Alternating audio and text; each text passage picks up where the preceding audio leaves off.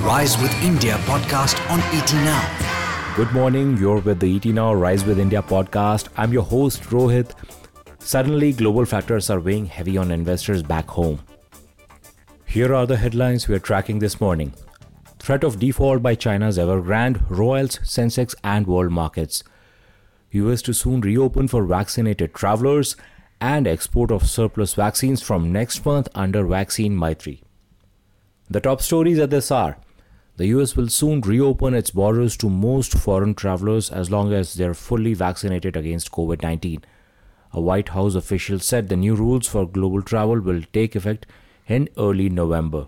An 18-year-old law student wielding a shotgun has gone on a shooting spree on a Russian university campus. At least 6 people are dead and 19 wounded, according to news reports. SEBI has said that junior staff of asset management companies will have to invest at least 20% of their gross salaries in mutual funds starting October 2023. The rule aims to align the interest of employees of AMC with the unit holder of the mutual fund schemes. Reliance, Tata Power, Adani Solar, Acme Solar and Vikram Solar are likely to bid for contracts under PLI scheme for solar PV module manufacturing. The government is expecting a grand response to this program, with bids nearly 4 times the 10 gigawatt tender. On COVID Corner today, the centre has decided to resume its Vaccine Maitri from October, exactly 5 months after India stopped the export of COVID-19 vaccines. Health Minister clarified that India will be producing more than its requirement and will supply to other countries after fulfilling domestic needs. Congress has slammed as racism the travel restrictions imposed by the UK government on Indians. UK's regulations refuse to accept the vaccinations done in India. Britain said it was willing to engage with India to resolve the matter. AstraZeneca is making efforts to advance a COVID-neutralizing long-acting antibody combination for potential prevention and treatment of COVID-19. According to news reports, India could get its first Johnson & Johnson COVID-19 vaccine dose from next month, filled and finished in India. This is a single-shot vaccine. Pfizer has said that its COVID-19 vaccine works for children aged 5 to 11 and it will seek US authorization for this age group very soon.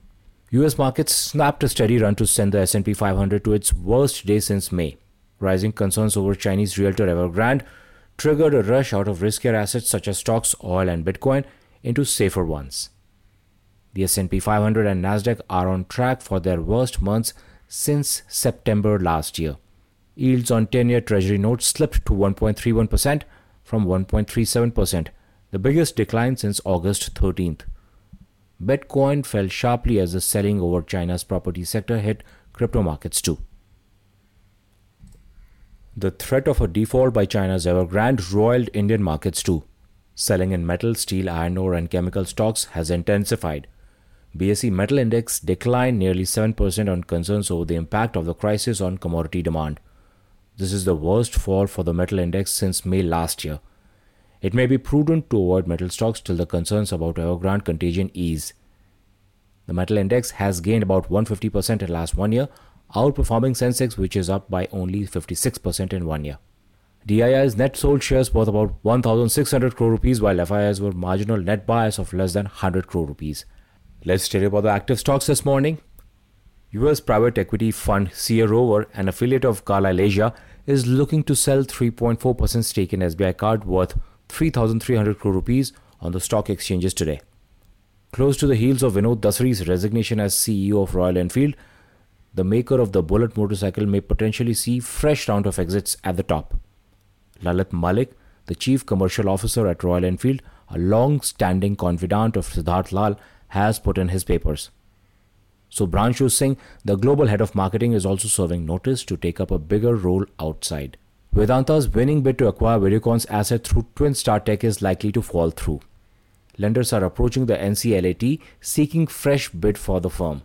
Creditors of DHFL could receive funds from Piramal Capital within 3 working days. Piramal has won the bid for the troubled housing financier. And that's all we have time for today. I'm your host Rohit signing off. Wish you all a great day ahead. The Rise with India podcast on ET Now.